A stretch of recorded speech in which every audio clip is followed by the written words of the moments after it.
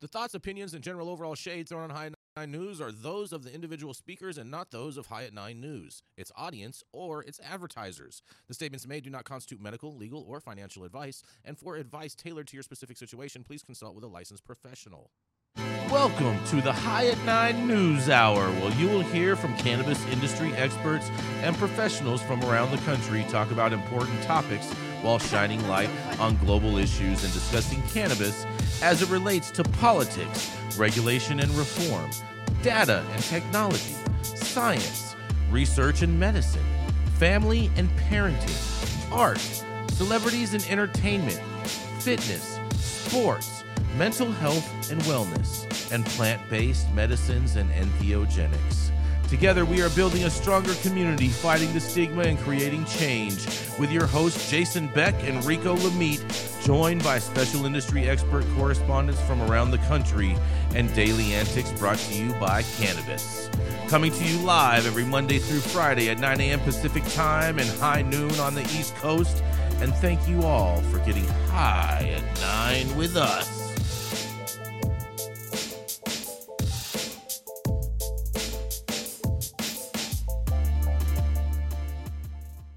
Doctors are in. Oh, yeah. Good morning, everybody. That's right. It is Friday, January 5th, and today is National Keto Day. Not National Chemo Day, but National Keto Day. It's also National Screenwriters Day, even though, they just got off the strike. It's also National Whipped Cream Day. What can you do with whipped cream? And National Bird Day. For all you bird watchers out there, I just feel like we need to watch Dennis the Menace and have Mr. Wilson back. But nonetheless, thank you for joining us and getting high at 9 with us. It's also high noon on the East Coast. And please remember to like, share, and subscribe to us on all social media platforms. You can look down below on your screen to see where we live on the internet. We are live every Monday through Friday on YouTube, Rumble, Twitch, Twitter, Facebook, and Instagram. So welcome to everyone joining us from any one of those platforms. And kicking it off, that's right, you know who it is. It is the dope dad himself who has... That's right, the old school paperback backdrop. That's right, it is the dope dad himself who likes to light with crayons on the wall. It's none other than Rico Lamite. You got that right. You goddamn right, Jason. Yes. You know what? It's going down, y'all. Make what you want of the timing here. The current political environment and everything. Country under President Joe Biden feeling like we're just taking L after L. Unpopular former presidents running again just to dodge jail time. America's pretty divided right now and badly in need of a net win for everyone, regardless of who you are, what you look like, or whatever your political affiliations might be. Plenty of data from national polls, as well as good old-fashioned common sense would tell you federal cannabis reform is something an overwhelming majority of us would get behind. Well, it looks like the biggest step toward whatever cannabis of tomorrow might look like from both industry and consumer viewpoints is upon us. Buckle up. The DEA has officially taken the wheel. Marijuana Moments Kyle Yeager was first to break the news this Wednesday that the U.S. Drug Enforcement Agency, or Administration, is reportedly telling the lawmakers that it reserves the final authority to make any scheduling decision on marijuana following an ongoing review, regardless of what the Department of Health and Human Services recommends. Apparently, DEA Administrator Ann Milgram is tired of the rest of these dusty-ass agencies fumbling the bag and told lawmakers the DEA is now conducting its review of whether to soften federal regulation of marijuana under the Controlled Substance Act. And some are hinting at a full removal of cannabis off the list of Schedule I drugs instead of HHS's rescheduling recommendation. Joe Biden and them been pretending never happened. Removal off the list would mark a significant and welcomed shift away from federal enforcement now that the vast majority of the U.S. states have either legalized or decriminalized. It would solve a litany of issues unique to cannabis, like access to banking, contradictory enforcement policies from state to state, whether or not you can legally own a gun or not, and many, many, many, many, many, many more. According to Axios, in a letter written last month to Oregon Democrat and current go-to ride or die for all things cannabis in government, Representative Earl Blumenauer, DEA official Michael Miller wrote that the agency has, quote, the final authority to schedule, reschedule, or deschedule drugs under the Controlled Substance Act. The letter was an official response to Blumenauer and dozens of other lawmakers in both parties sending DEA Administrator Ann Milgram a letter back in October calling to end the harmful federal marijuana prohibition and help our law enforcement officers appropriately prioritize public safety. The bipartisan group wrote that rescheduling is an important step in the right direction, but not sufficient to correct the wrongs of federal prohibition or to meaningfully address the federal state gap on cannabis policy, ultimately calling for cannabis to be fully removed from enforcement under the Controlled Substance Act. And by the looks of that response, it seems like we will soon be getting an answer as to what Ann Milgram's new and improved DEA thinks is best for the rest of us. Given our government's history of political smokescreens, bait and switch messaging, and known affinity for playing word games with its citizens just to boost national morale, I'm not really holding my breath on this shit going down like, I don't know, tomorrow. But I'm sure plenty of folks will be happy that they're at least signaling that an answer will be coming soon.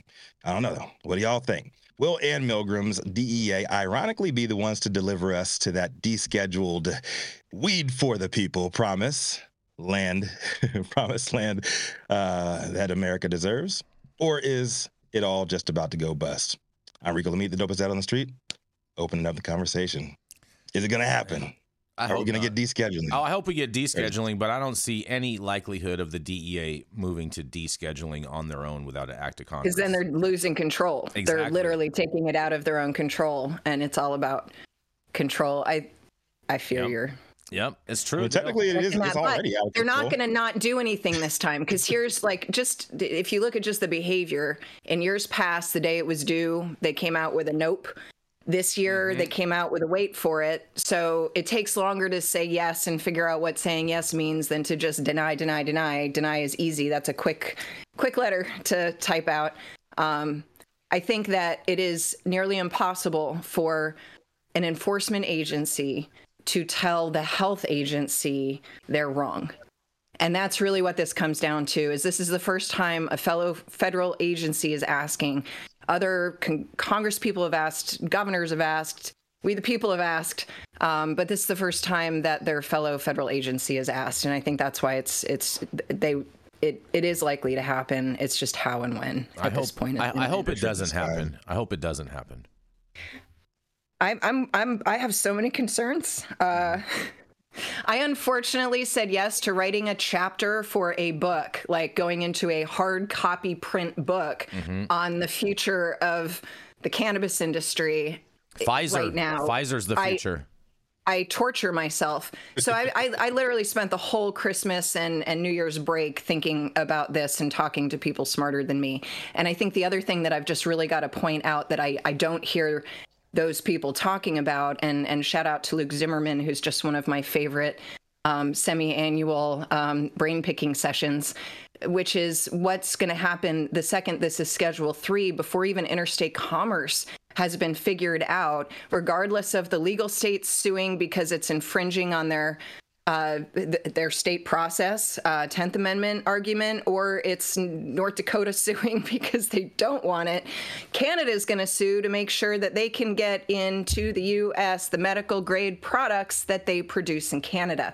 And no one's talking about like the international component of all of this that's going to happen maybe even quicker than the interstate commerce. So you know what, Dale? You're so right about that, because President Trump, he actually put cannabis into NAFTA 2.0. I don't have. So it's already set up. Trump did do that. Man. Trump did do that. Trump 100% did that. Back to Civics 101. DEA is an agency that is in the executive branch of the government. The executive branch of the government is to carry out the laws that are decided in Congress. It is Congress's bailiwick to deschedule or reschedule cannabis, not the executive branch. The executive branch, the DEA, is just to enforce the existing laws. The laws are made, let's go back to civics, by the legislative branch of the government, which is Congress. Congress needs to deschedule. This is all a bunch of fucking hot air. We agree. I agree with that, Dr. Mark, all the way. Nothing to do Congress with is trying to say none of these agencies have power. Like the EPA can't make rules about our water and our air, so how the hell can the DEA make rules about? I mean, I agree with them. The whole thing is just exactly, Dale. I agree with all that. Burn it down. I think you guys are all on my page today. Burn it all down. I'm coming in hot. Yeah. My question for you, Dale, on this: do you think that Canada is going to take over the medical game if we open up our borders to the Canadian invasion? I think because America, every time adult use comes in, has foregone paying attention to medical patients, and that Canada is doing the research that has leaned into pharmaceuticalizing the components way sooner, they're going to be first to market. Will what the question is will American companies be able to continue to operate the way they are? This is between like American. It's going to get worse before it gets better. The one hope that I have is that all of these different interests that don't agree on anything are aligning on one thing. Schedule 3 is not the answer. And while certain, we should definitely have Schedule 3 products available, that's where Canada's going to kick our ass, is that Walgreens will be able to carry what Canada brings in because like Space Gems are not going on the pharmaceutical shelf as much as we love Space Gems. So it's just they're more ready than we are for this. And so is Israel. Schedule 3 drugs are manufactured by FDA registered facilities, none of which would translate over into the cannabis industry. Zero. Exactly. So Schedule 3 is a non-fucking starter. We've already said this on this program. Let's move on. This is just so much lip service and bullshit that has nothing to do with reality. Nothing. Zero. I'm with you, Dr. Mark. Move on. Let's go. Yeah. Look at this. Dr. Mark and Dale coming in hot fired up today. We're going to go to a commercial. We're going to go to a commercial, get Dr. Mark some water. Oh, man, that was weird. Hey, you, America. Do I look like Sean Connery?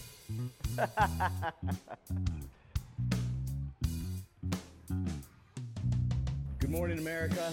Saman Razani coming to you live from sunny Los Angeles, California with the one and only highest host, Mr. Jason Beck, smoking on the best weed in the world. Did you know that we have an audio-only version of our podcast?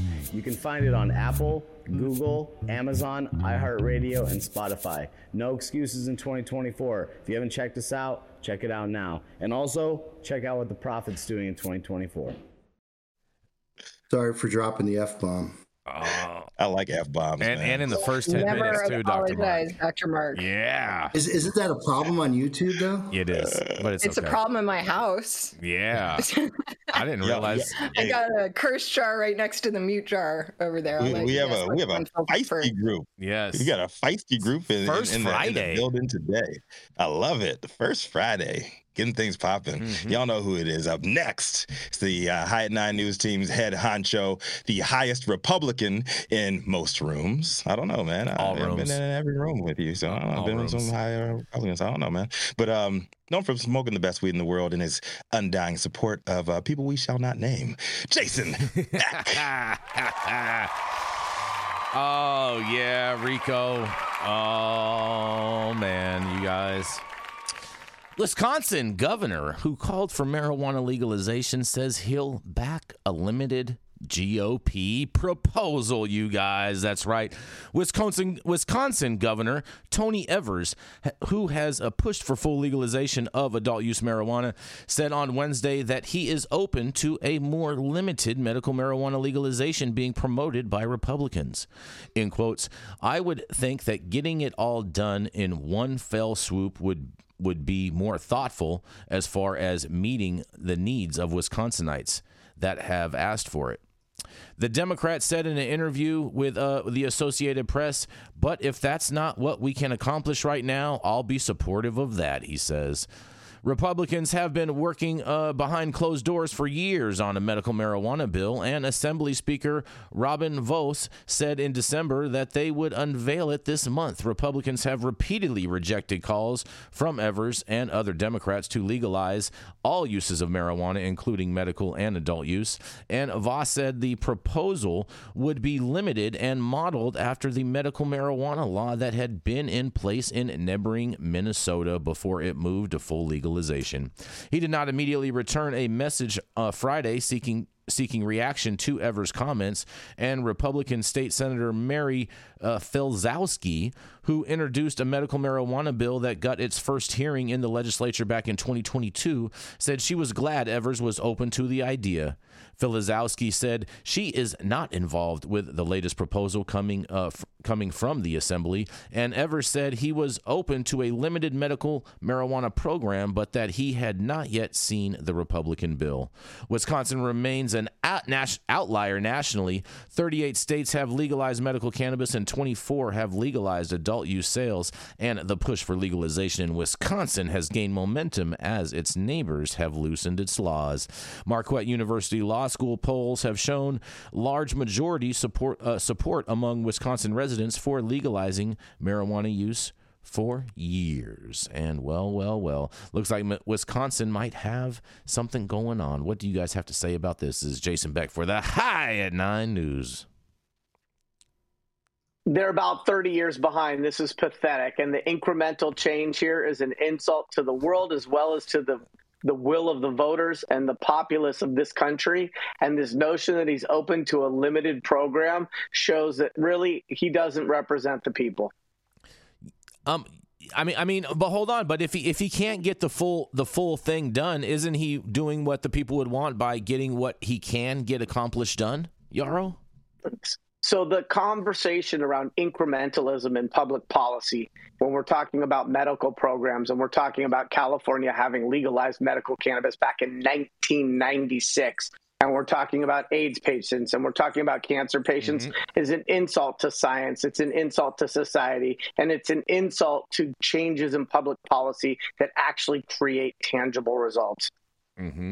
I would say got to take whatever you can get. These Republicans been stonewalling the hell out of him, and pretty much any kind of movement on legalization or decriminalization, statewide for a minute now.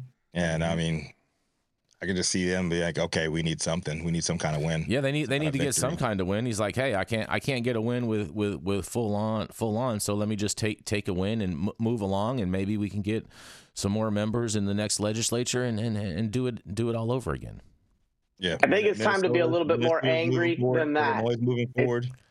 Yeah, it's time to be a little bit more angry than that. None of us live in Wisconsin, but if you lived in Wisconsin and your mother had cancer and she couldn't access medical cannabis for her chemo symptoms, it'd be time to storm the Capitol. I mean, but isn't that up to the people that actually do live in Wisconsin to do those types of actions and cause that kind of ruckus? So then you're ultimately are blaming the advocate community in Wisconsin then, Yarrow, for not being advocating enough. That's blaming the victims right there. No, I don't think that's what Yarrow's saying, but I think encouraging, if you don't shoot for the stars, you're never going to catch the moon. If you only ask for the moon, you're never going to leave Earth. So I think we have to take the wins we get and continue to demand more. I think two things are true at the same time, and Americans are great at cognitive dissonance. So that's really correct. I mean, nobody loves incrementalism, but incrementalism is just a fact of politics. It's like a tug of war, and we need the opinions of people like Yarrow to, pull toward one side. So you're both right, in the sense that we need to really argue against this, but in the end, it'll be movement toward our side. So, we're slowly winning this tug of war. And what happens when there's not incrementalism is overcorrecting. It's a really fascinating, I'll just put that out there as my humble observation. Right? Mm-hmm. Yeah, the pendulum swings both ways. I would say I always like to come back to this moment that this is all Scott Walker's fault. So Scott Walker, on his way out of Wisconsin, he effectively neutered the Democrats on his way out the door, and they have not been able to really do shit in Wisconsin since. So, I mean, look, the Democrats have been self-neutering for decades, right? So I don't want to put it all on his lap. The thing is that you guys said it. You guys said it. Hey, we hand him the scalpel. It's true. Yeah. We need a Brownie Mary out there with a cheddar cheese twist. Okay, we need people who are willing to take a principled stand, who are angry at the lack of progress. Have you been to Wisconsin, Yarrow? I have. Everybody's done ice skating in Madison. There's so many of them, which is why I'm like, they would have had legalization far before everybody else. Like Wisconsin is a hippie state. They got so many. Think about the states at neighbors, right? Illinois. Yep. Yeah. Minnesota and Michigan. Yep. So about half of the population live within driving distance of a state where they could get it. Mm-hmm. It's very, very true, but time will tell, and we'll see what ends up happening. Time will tell. So good luck to all those cheeseheads out there, man. Good luck. I just can't believe that you would put cheese inside of a brownie, Yarrow. You know what? With the right goat cheese and a little salted caramel twist, I'm sure there's some sort of amazing cannabis chef like Mike Salam from Chef for Hire, or some of these people, David Howe's wife I saw on one of those cooking shows. I find good chefs can do all sorts of crazy combinations. That's not my bailiwick, but I'm ready to eat it. Mm-hmm. Yeah, we have some people in the audience talking about cheese on ice cream, like cheese on ice cream with some trash like that, man. Get the hell out of here. Yeah, you guys are tripping with all that. We're going to keep this train rolling. We're going to roll right into Dr. Gene Talleyrand. He's the founder of Medican and the founder of the CESC as well. And make sure that you keep your medical card, because then you can keep a half a pound, and you want to go to Medican.com to get your recommendation from Dr. Talleyrand. That's right. It is none other than Dr. Gene Talleyrand. Thank you. Happy Friday, everyone. My headline today is Pennsylvania Medical Cannabis Cards and Anxiety, What the Research Says, by Ed Mahone of Spotlight, PA. In Pennsylvania, anxiety disorders are the leading reason doctors approve patients for a medical cannabis card, even though the evidence that cannabis is effective treatment for anxiety is limited and mixed. A Spotlight PA analysis found that in 2021, anxiety disorders were listed on more than 151,000 medical cannabis certificates. That's nearly 40% of the certificates that year. Anxiety ranked far ahead of chronic pain, post-traumatic stress disorder, and other conditions. In a comprehensive review by the National Academy of Sciences, a committee of scientists found conclusive evidence that cannabis was effective for treating chemotherapy-induced nausea and vomiting. There was also substantial evidence that cannabis was effective treatment for chronic pain. But the evidence for cannabis as treatment for anxiety was weaker. The report specifically looked at the potential benefit of CBD because it doesn't produce a high, and found limited evidence. The report also found a potential downside, stating moderate evidence that daily cannabis use is associated with increased anxiety. Anxiety was approved in Pennsylvania by the then state's health secretary, Rachel Levine, in 2019, after she carefully reviewed the literature. One of the reports was a white paper by research associate Susan Stoner. That's really her name.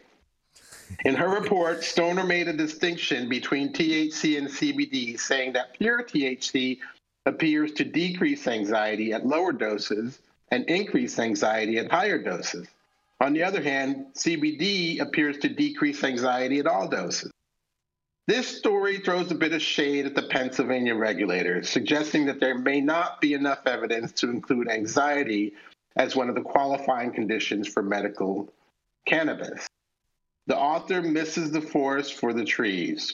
The state's real-world evidence demonstrates that anxiety is overwhelmingly the most popular reason for medical cannabis. Relying on traditional studies may not be appropriate for understanding the therapeutic effects of cannabis. Traditional studies are designed to study single-agent pharmaceuticals, whereas cannabis is a variable, multi-agent botanical. I know I harp on this point all the time, but the good people of Pennsylvania appear to have discovered what science could not. Despite limited traditional evidence, cannabis is overwhelmingly effective for anxiety. What's more, consumers are not using pure THC or CBD, but rather some combination of both, along with terpenes and other organic compounds. Studying cannabis requires a paradigm shift that has not yet occurred in the scientific literature. So does cannabis help with your anxiety? The answer may be complex for scientists, but for 40% of the medical cannabis patients enrolled in Pennsylvania, the answer is clearly yes. This is Dr. Jean Talleyrand with High at 9 News. Dr. Jean, doesn't this match perfectly, though, with the studies on dronabinol, Marinol, as it's commonly known, that the THC pill it creates dysphoric effects in many of the consumers, the early tests with AIDS and cancer patients, that they don't like pure THC. It just seems to mimic the results of the pill variant of this study 20 years ago. Well, first of all, the scientists studying Marinol or dronabinol, which is isolated THC, consider the euphoria as an adverse effect, meaning, so dysphoria, euphoria, you say tomato, I say tomato, you might like the euphoria, but somebody might consider it dysphoric. And so, it's really your perspective. And which is why they haven't approved it for anxiety. They've mostly approved it for nausea, and then side effects, of course, for pain or muscle spasms in MS. But, the people are saying, first of all, we don't like Marinol. I have patients that I could prescribe Marinol to, and they overwhelmingly choose the flower rather than the pill, which is why I'm not so worried about pharma coming in, Schedule III, all of that, because, people are voting right now. They'd rather get something illegal or if in the medical state legal than they would go get a pharmaceutical, because the pharmaceutical simply doesn't work. So I don't think there's going to be a problem there down the road. Well, sorry for wandering on the answer. No, there's not going to be a problem with the trap, but there's definitely going to be a problem with a regulated marketplace. I think the regulated marketplace will continue to sell cannabis flower. How would they be able to, Dr. Talleyrand, with what Dr. Mark says in regards with all Schedule III drugs have to be produced in these FDA-approved facilities? Right. It wouldn't be considered a Schedule III drug. It wouldn't have gone through FDA facilities. It'll simply go to the state's local DCC, and get approved that way, just like it's getting approved right now. I don't see how the FDA is gonna let that fly. I'm not buying that one. Well, they're letting it fly now. Well, they're only letting it fly now because they don't have jurisdiction, because it's a Schedule I drug. Once they have Schedule III, then they have full jurisdiction.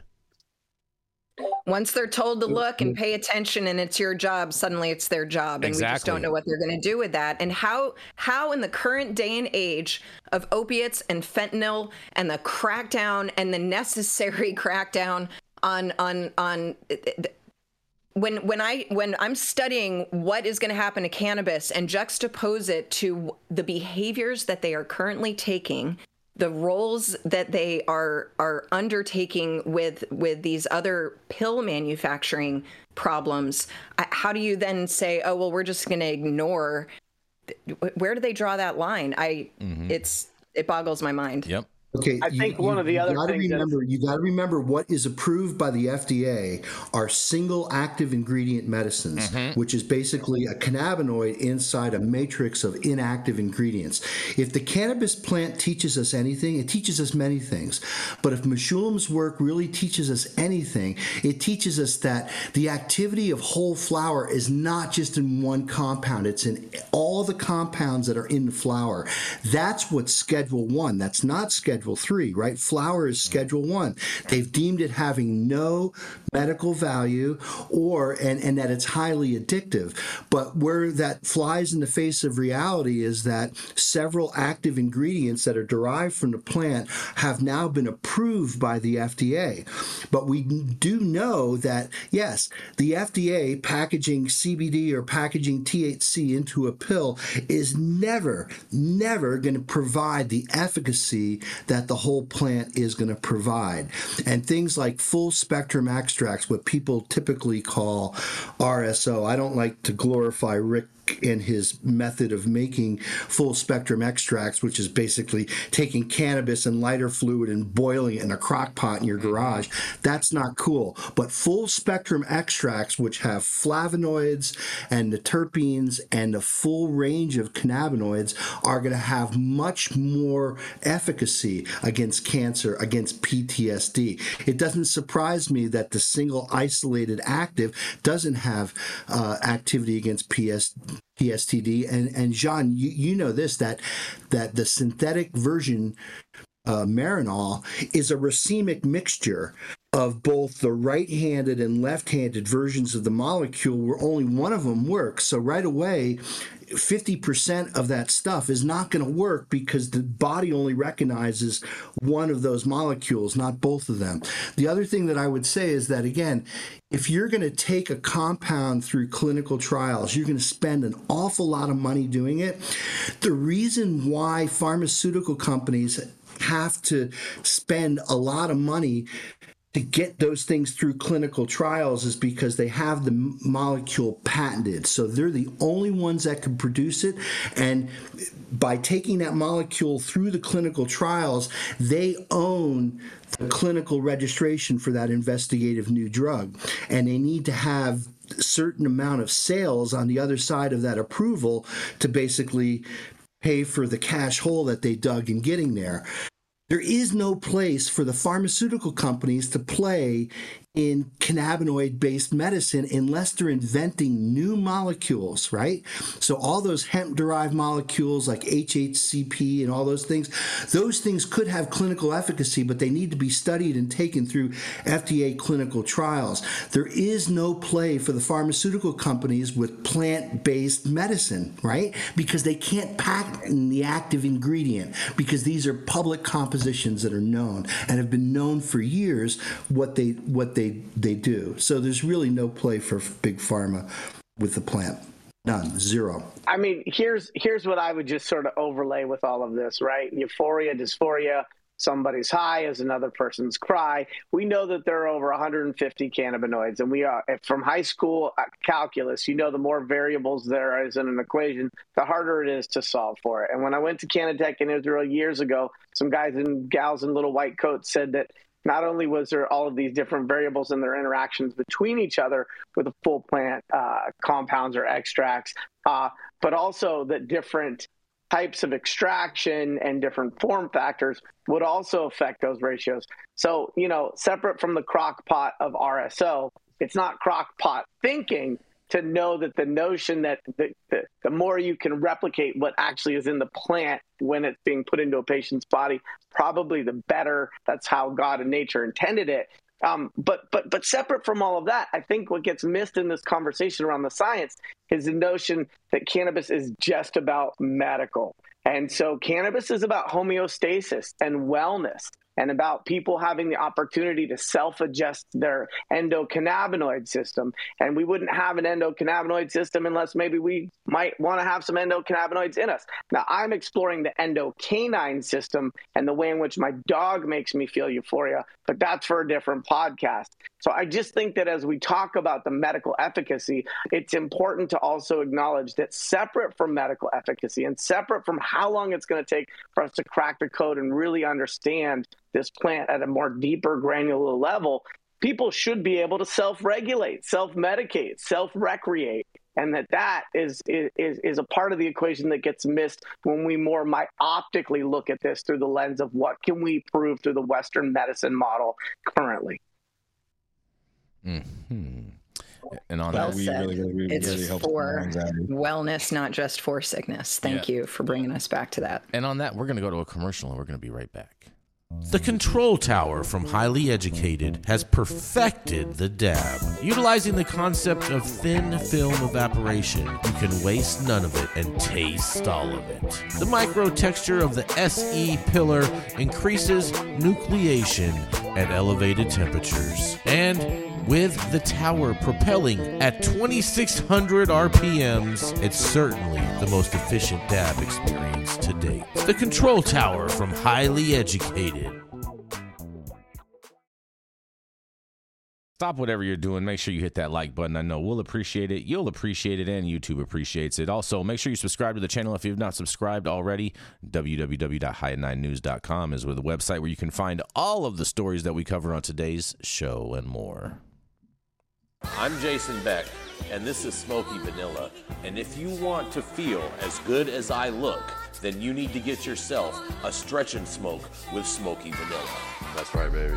I'm Smoky Vanilla with my background in kinesiology. I'm a sports massage therapist and stretch coach. I focus mostly on athletes who have chronic pain or injury due to their sport, or the legends of the chronic in the game, baby. Oh, yeah, you know what it is. We just stretched, and now we're going to smoke, because you know what it is. That's right. I love intuitively creating a session based on the individual I'm working with. We'll go through a few assessments, look at the past health history, injury, or anything that's still affecting you today, and create a customized session just for you. Let's go. Woo!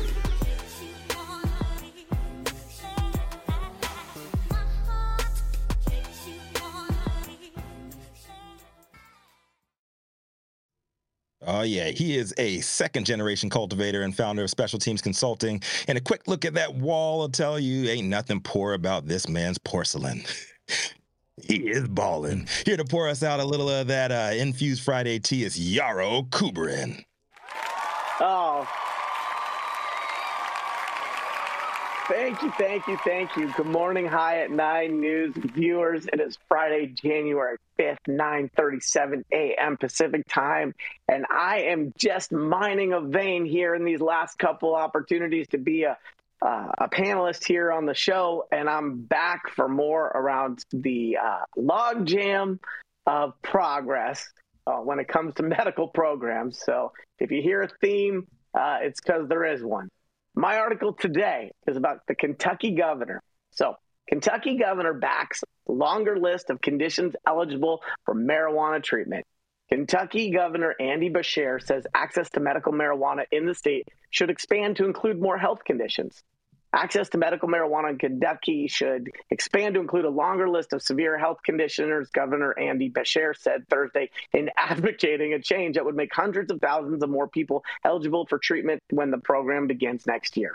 The measure, passed by the GOP-led legislature in 2003, specified that the eligible conditions include cancer, multiple sclerosis, chronic pain, epilepsy, chronic nausea, and post-traumatic stress disorder.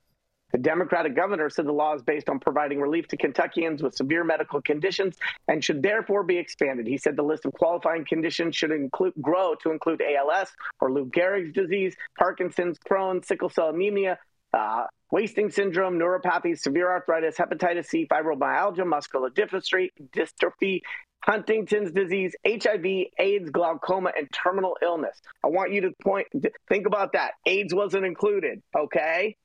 This is a crucial set, Beshear said at his weekly news conference. While the legislation referenced several qualifying conditions, it left out others.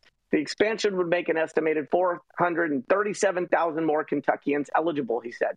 The governor noted that 2 advisory boards have recommended that lawmakers expand the list of conditions to include those additional illnesses. One of them, hepatitis C, was recommended by just one of the groups, Bashir said. The medical cannabis bill cleared the legislature after years of defeat. Bashir quickly signed it into law last March, making it one of the top bipartisan achievements of his first term. The governor won re-election to a second term last November. Bill supporters cautioned Thursday that any effort to expand the number of eligible conditions, including AIDS, would run into resistance in both legislative chambers. This is our initial step, Republican Senator Stephen West, the bill's lead sponsor, said in an interview. Some people want to be on step 5, and you've got to walk before you can run. One of the most protracted debates last year revolved around which conditions would qualify, and lawmakers went back and forth before reaching consensus, West said. I think there will be much consternation if we start tinkering with the list of conditions it covers, he says. Republican Representative Jason Nemes, another prominent supporter, agreed, saying, I don't think now is the time to make those adjustments. The measure already includes language allowing for the opportunity to make those adjustments when appropriate, he said in a separate interview. I think we need to focus now on getting all the T's crossed and all the I's dotted, Nemes said. To that end, Bashir announced that his administration had filed its first batch of regulations governing a medical cannabis program that provided a framework for how medical cannabis businesses, cultivators, processors, producers, and dispensaries would operate and offer guidance on how products will be packaged, labeled, transported, advertised, and tested, he said. These regulations will ensure that Kentucky's medical cannabis program is safe and accessible for all patients and make sure that they are secure for our communities, the governor said. Bashir said his administration is on track to get the program launched in 2025. Lawmakers will review those regulations and others. Additional rules on how Kentuckians can apply for medical cannabis business license will be issued in coming weeks and months, Bashir said. In another step towards implementation, the state has launched a commercial zoning tool meant to help medical marijuana businesses determine if a proposed location is legal. The law prohibits such businesses from being within 1,000 feet of a primary or secondary school or daycare and allows local governments to issue additional zoning restrictions. Kentucky joined the majority of other states when it legalized medical marijuana. So let me just kick this off for a second. My prayer for Kentucky is that they allow their medical cannabis laws to be as lax as their gun acquisition policy, and that they allow the conversation for patients and what qualifies as a medical condition for the use of cannabis between a patient and their doctor. The way a woman's right to reproductive options should be between a patient and the doctor. And the notion that senators are going to line item and disregard hepatitis C or that AIDS didn't make it into the first list is again, a really, really painful process towards incrementalism. California, 30 years ago, recognized that people dying of AIDS was one of the most compelling reasons why medical cannabis needed to be accessible. And Kentucky, God bless you, you are so far behind. It's like looking backwards in time to the Paleolithic era of cannabis policy. This is Yarrow Kubrin, High at 9 News. And I was going to say something about weed, but I forgot what it was, Jason. Weed the people. No, weed. Weed the people. No, for the. So weed for the. Weed for the. Weed for the people. There you Thank go. you. There you go. I'm blundering my lines. But Yes. nonetheless, really, weed for the people means policies that don't so severely restrict access that you have to have an eyeball hanging out of your skull or be bleeding out of your guts in order to qualify for access to cannabis. No, that's not on the list. You have to have a popular common disease in order to seek relief. If you have anything that afflicts under a certain number of people in the population, you don't even have a hope because your condition is unpronounceable. It didn't make the list.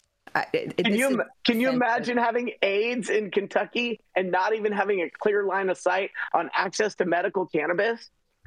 Well, and if we were to actually go look up what the percentage of population that suffers from AIDS in that particular state, that might be a shocker if anybody wants to use the Google machine.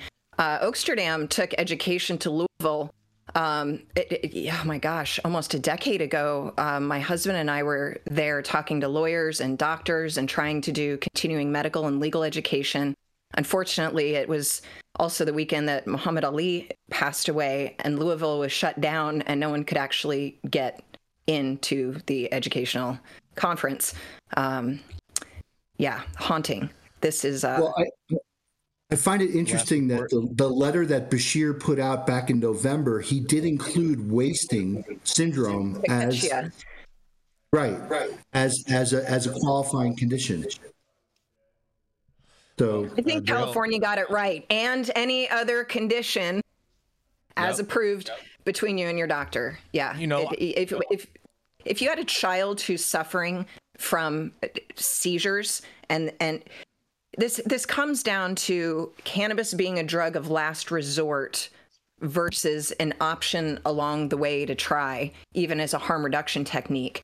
Most parents have to try every drug that's not designed for children first, and prove that it either didn't make them better or harmed them before they're even allowed to try cannabis in most of these medical states. It's government has no business interfering with the beautiful and noble relationship between a patient and a doctor, no matter what the medical condition is, no matter what the proposed medical procedure is, no matter what the proposed medical solution is.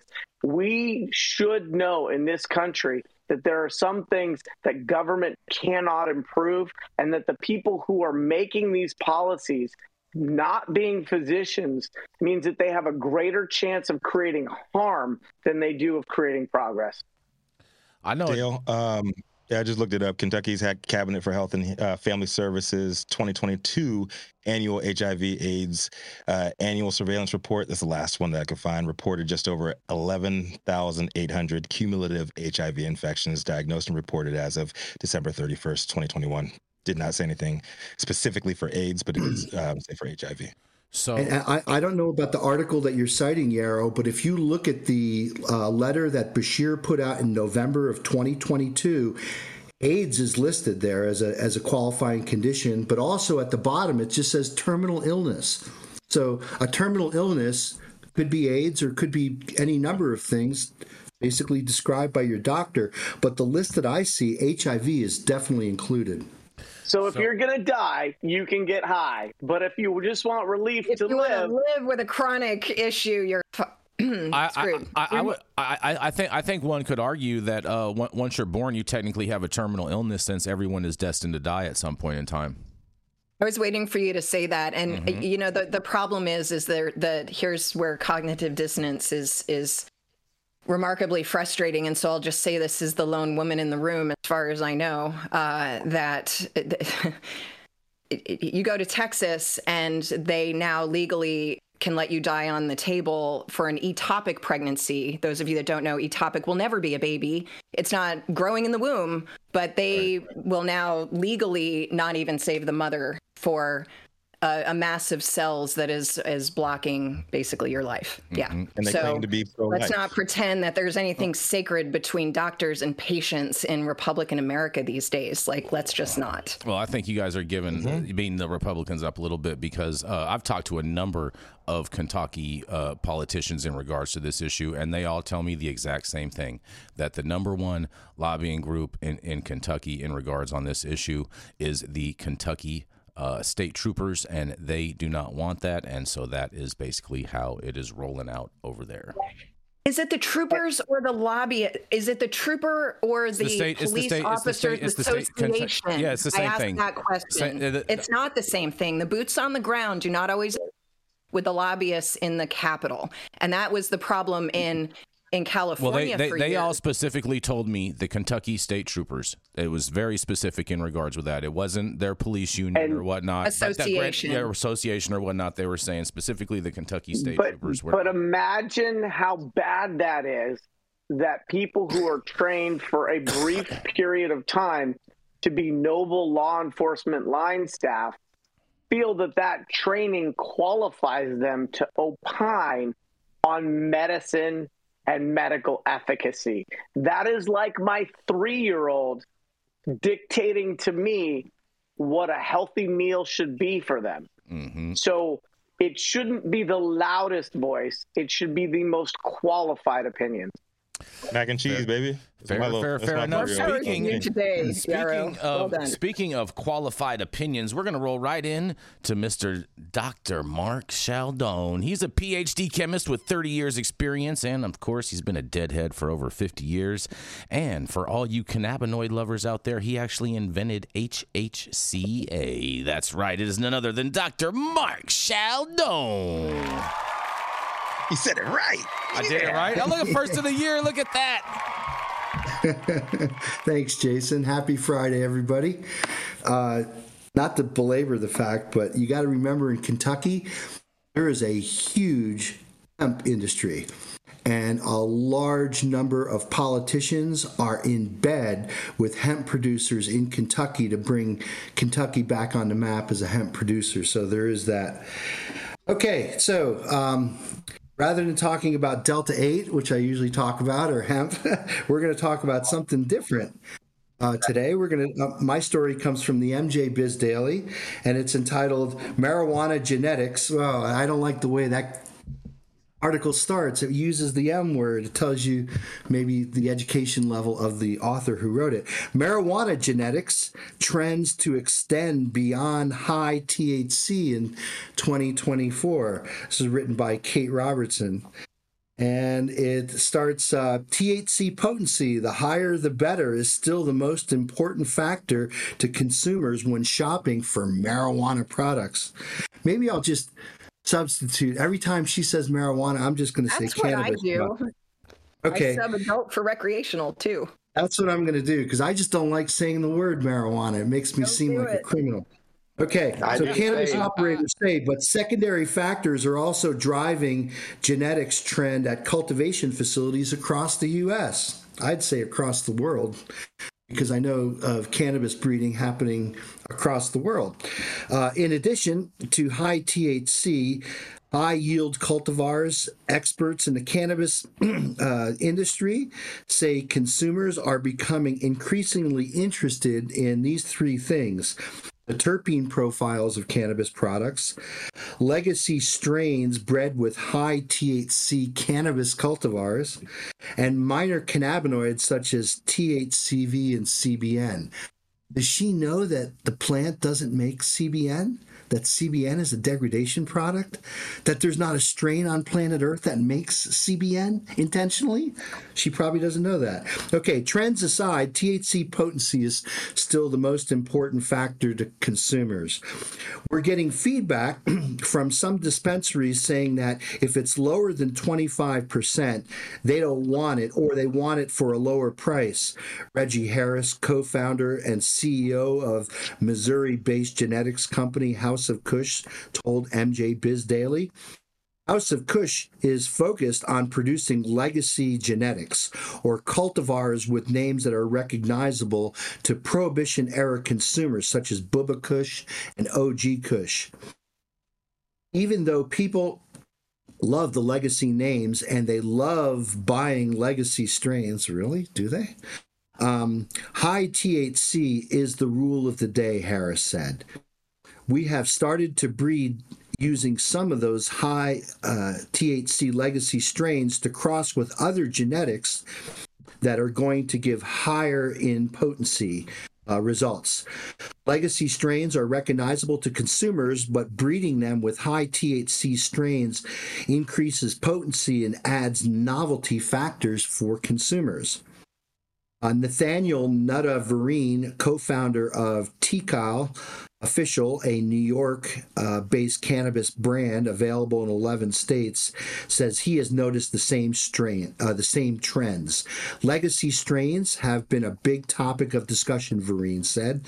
Blue Dream became popular for a hot minute. Now it seems that people are working on classic strains with new cultivars.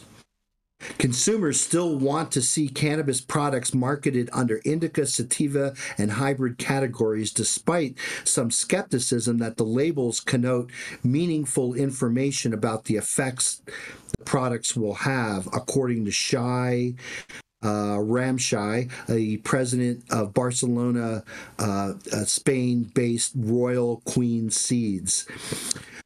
After that, high THC is the top of the important list in terms of strain characteristics, Ramshay wrote in an email to MJ Biz Daily.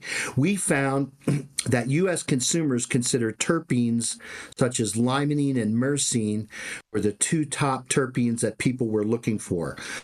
Baltimore-based Curio Wellness, which cultivates its cannabis strains from tissue culture, also ensures offering consumers a variety of cultivars with different price points that fall into the indica, hybrid, and sativa categories. We always want to have something that's high in myrcene for indica customers, something that's has a more balanced bouquet of terpenes that are hybrid, and then limonene, pinene, or terpinolene for the sativa strains, said Rebecca Raphael, Curio's chief revenue officer. Hawaii headquartered Big Island Grown, a vertically integrated cannabis operator, also focuses on terpene diversity and cannabinoids in its nursery. We love tropical fruit terpenes at Big Island Grown, co-founder Jacelyn Moore told MJ Biz Daily in an email. This year, the company will launch strain names will launch strains with such names as Sunkissed, Papaya, Guava Jelly, which also aligns with Big Island Grown's brand identity and also contains very fruity terpene profiles. That sounds yummy. In the future, the company hopes consumers will embrace so-called cheesy strains or cultivars containing terpinolene, ocimene, and myrcene, which Moore said are grossly underrated terpenes in cannabis. A lot of people can't face the funk, Moore said. As research continues to demonstrate new applications of cannabinoids, consumers are increasingly interested in the minor cannabinoids, or cannabinoids that aren't strictly THC or CBD, such as CBN and THCV. Curio Wellness gleaned from patient trials that THCV is particularly useful for customers who want to feel focused and energized. Curio also sells ingestible THCV tablets, but the company plans this year to connect flower consumers with proprietary genetics by Phylos Bioscience that contain about 18% THC and 14 to 16% THCV. You don't really get a big head high from this, Raphael said. It is much more of a balanced feeling. The psychoactivity is strong, but the energy but you get energy and focus. That's strictly from the THCV. CBN is also growing in popularity, said Jason Badati, founder and CEO of Arizona-based Story Cannabis Company. This is one of the reasons, or this one seems to resonate with most. While you're seeing a growth in this category in CBN, research is still in the early stages, but Verdati said CBN's sleep aid properties are particularly alluring to consumers. He said he's eager to see what kinds of insights researchers are able to glean from the minor cannabinoids moving forward and how that can be used in tandem with other cannabinoids to produce customized effects. I think we're at the cusp of that, Verdati said. And that's the article for today. I'd just like to add a few comments. Again, you're not going to breed a cannabis strain that's high in CBN. CBN is not made by the plant. CBN is made by the oxidative degradation of decarboxylated THCA. So I think these people are a little misled by that. The other thing is that with all the minor cannabinoids, most of these things that are coming out, things like THCV, those are being made synthetically. Those are not being produced by the plant.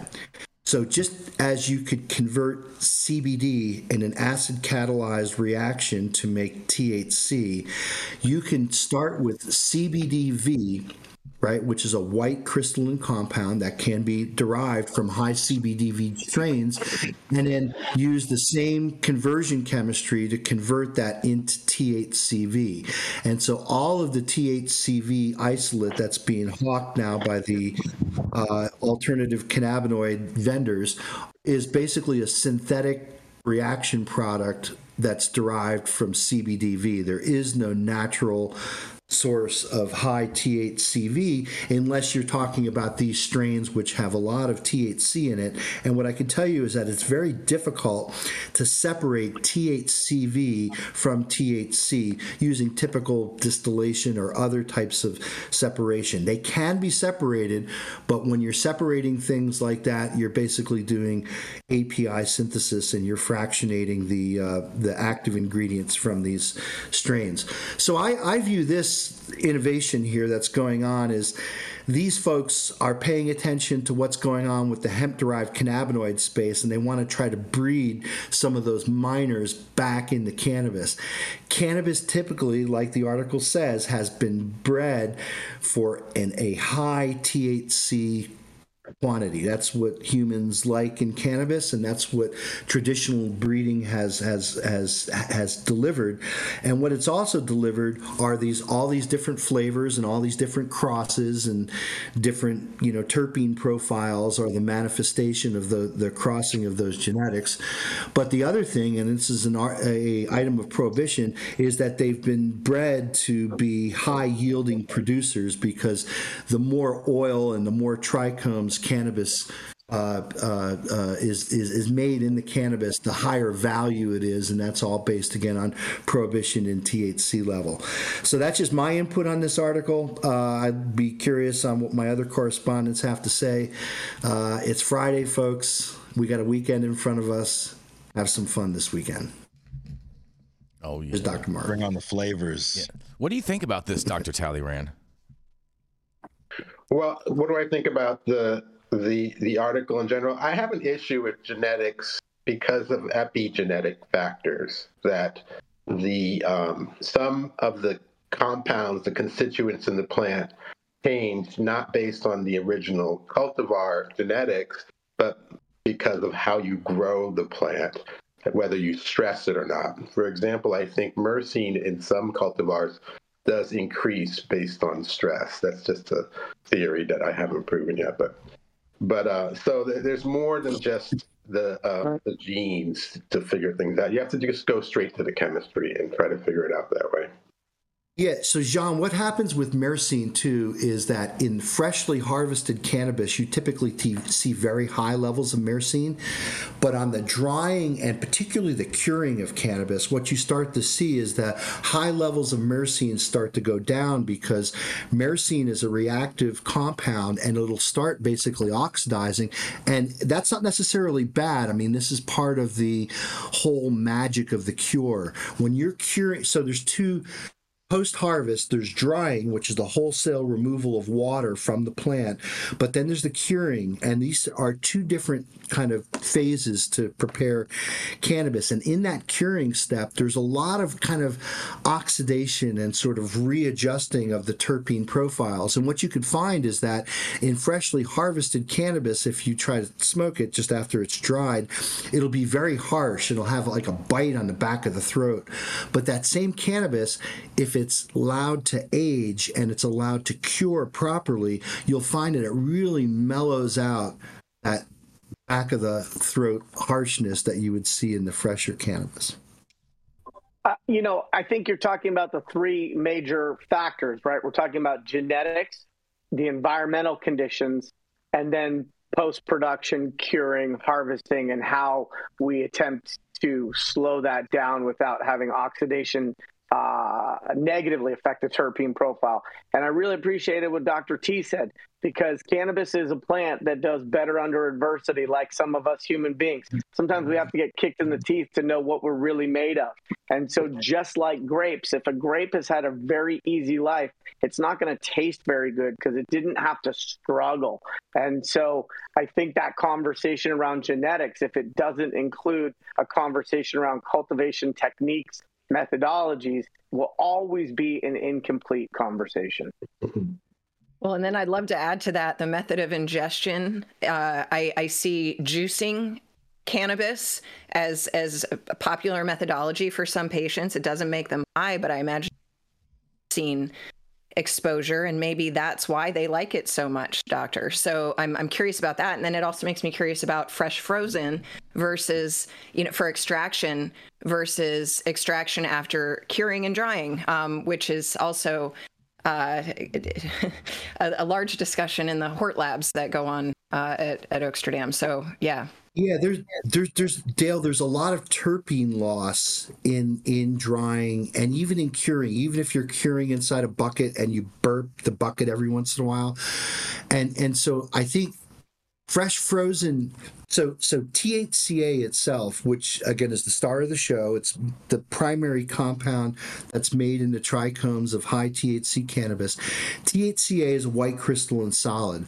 And so when you make an extract of it from dried and cured material, this was kind of like 2014, 2015 shatter, right? We were getting basically an amorphous solid as the extract, right?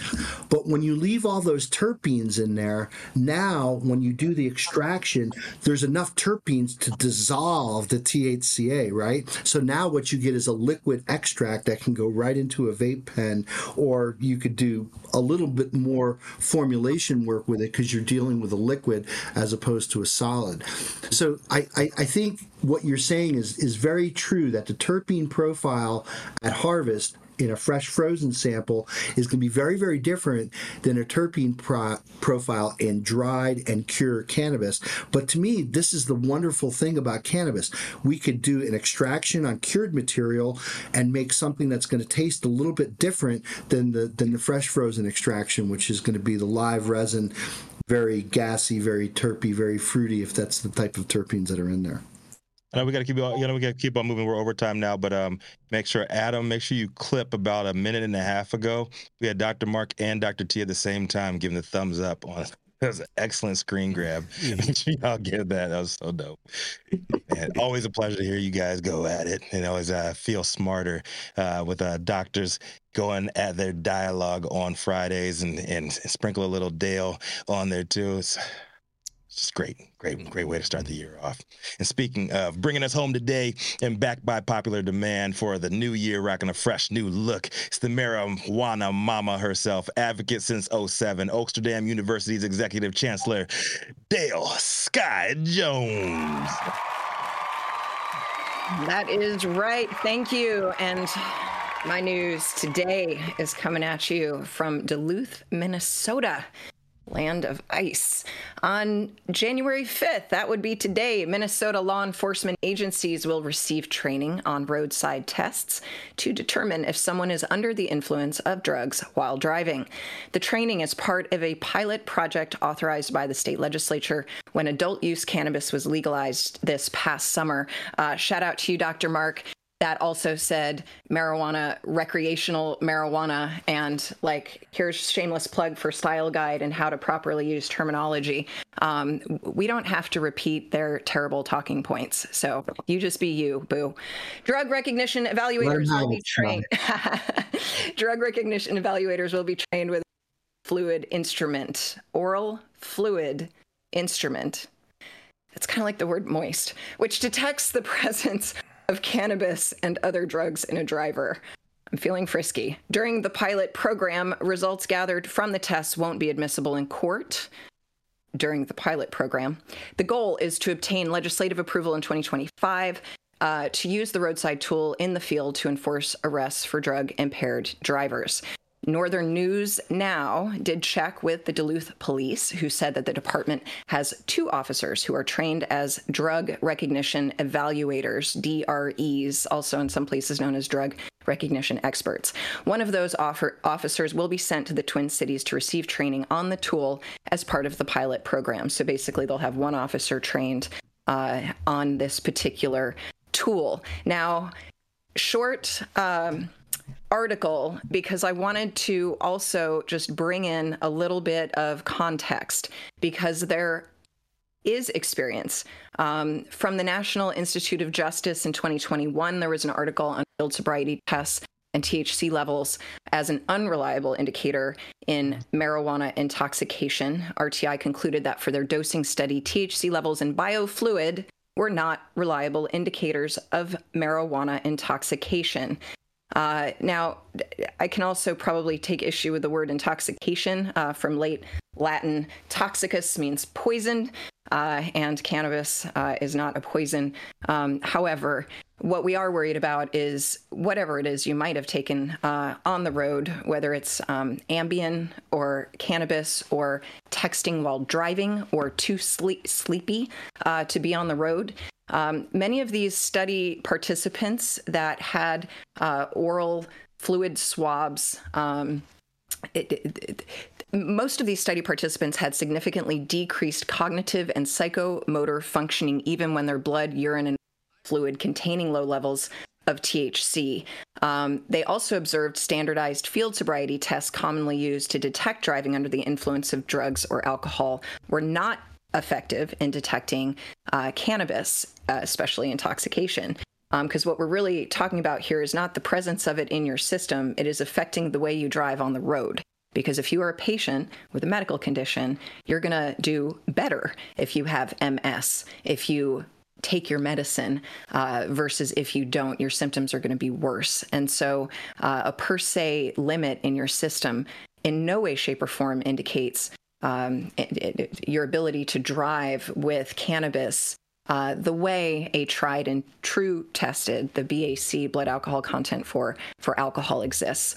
Other fun fact, Michigan State Police Forensic Science Division has halted all THC toxicology testing due to technical issues where samples containing cannabidiol, known as CBD, may be converted to THC during the testing process, leading to potentially inaccurate results. I think that's another issue of the scientists not knowing as much what they're talking about. But according to George Law, nearly 1/3 of all tests led to erroneous results. So in 11 out of 74 occasions, the test found that the person who showed impaired by THC with a swab, when they were also tested, it was not found in their blood. One last thing that I will point out, back to methods of ingestion. If you look at the chart of detectable amounts of THC in these swabs, it is wildly different. If you smoke it, you have a huge spike. If you eat it, it's almost undetectable. And yet if you eat it, it's way more psychoactive. I'm personally, as a mom on the road, way more concerned about people that eat too many brownies than smoke too many joints. So there's just no correlation, and we can't have legal causation as a result of any of these tests, in my opinion. I am Dale Scott Jones with Oklahoma University, closing out today's High at 9 news. Man, Dale, I'm telling you, I think cannabis stops road rage. I really do. The challenge is the science still isn't in. The difference between ingestion versus intoxication. And the science still isn't there. And so we still have this problem. But we're going to have a lot of people getting DUIs who probably don't deserve it. And the science is... I mean, we had the California Department of Transportation talking about this at a CCIA event back in 2017. We're now in 2024. The science still isn't in. There's something to be solved here, but if they get ahead of that without backing it with real solid science, because taking something doesn't mean that you are impaired, right? Ingestion and impairment are two very different things. And so I'm worried that they're getting a little ahead of themselves, well-intended, but over their skis, and that a lot of people are going to get DUIs who don't deserve them. And that's why we need to not allow per se driving limits be introduced into law. Per se meaning if it's in your system, you're guilty, because that's just simply not a measurement of a crime. It's how you behave. And I would go back to arguing there are a lot of drugs that we commonly consume and not drugs like sleep that we didn't consume that affect our driving. And I want to reinforce the answer is not a quick, easy tab test like the BAC. That works. It genuinely is correlated to performance. The blood alcohol tests that are roadside are generally accurate. They want that easy, quick test. Law enforcement, whoever wants that quick test for marijuana intoxication. It does not exist, like you said, in the science. But what does exist is training for law enforcement experts to recognize when you're driving like shit and charge you with that, regardless of the reason why. Stop looking for a swab in the mouth. And you know what I think it's going to be is electronics. Bring an iPad and have a test on how fast you can react and respond to that test. And then it's not the officer deciding whether or not you look you're drunk. It's a test that is qualitative. Then I still wonder. I'm going to go back and forth on the game of Wordle with you. See how high they are. While walking backwards with their eyes closed, touching their nose. In a straight line. Ooh, see, Well, you didn't need to do that. The reason why the blood alcohol content is such a good measure for impairment is because they made a correlation between impairment and blood alcohol content. And that took a huge study of a statistically significant swath of the population that uses it, that have pre-existing conditions, that some are overweight, some are underweight, some are younger, some are older. So in order to basically extrapolate that onto a population, you have to understand the variation within that population, or else it's not statistically significant. But we also don't have like a medicinal endo-alcohol system. Like endocannabinoids and phytocannabinoids are entirely different than alcohol. I have one for Pinot Noir. I have my own little internal system just for Russian River AVA Pinot. It has been discovered within my system, and I believe ready to do Sideways 2.0. I have a Pinot Noir system. Oh, boy. I'm glad you said noir. Cheers. White Russian River. Oh, boy. I like that. Thank you all. We are at the top of the hour now. It's a very, very live session today. We're actually at 10:15, so very, very lively session, as Fridays always are with us. Thank you all for joining us for yet another episode of High at 9 News. You can catch us live weekdays, 9 a.m. Pacific, high noon on the East Coast. Big shout out to our super fans showing love, getting their comments posted live on the big screen. To our live audience and online supporters catching us across all media platforms, tuning in each day to the headlines of chaos, also known as the developing cannabis industry. To our vetted correspondent team tuning in from all over, Fridays are always very, very informational. I love it on this day. Not only is it a great way to get into the weekend, but it's a great way to get your daily dose that lasts you for 3 more days till you see us again on Monday. To our production team, Cloud Media Partners, our sponsors keeping the lights on, and our AV struggles to a minimum. Adam back there just brushing his hair just so elegantly. How dare you? Big Adam. As always, Cannabis Sativa L, the reason we read these stories every single day. Thank you, too. It has been Friday, January 5th, 2024. The show's over. You've all been blessed with the top industry headlines. Hope it was enough for you to smoke at least until Monday. I'm Rico Lamite, the dopest dad on the street for High at 9 News, cannabis industry's #1 daily news show. Yaro Kubrin, Mr. Fine China himself. You're going to bring us out, man. You're going to take us out. Yeah, weed for the people. Weed for the people. Let's get lawmakers out of relationships between patients and doctors. Let's use best practices from states that have functional programs. And let's remember that science and public policy outcomes should drive all sensible decisions. Have a great weekend.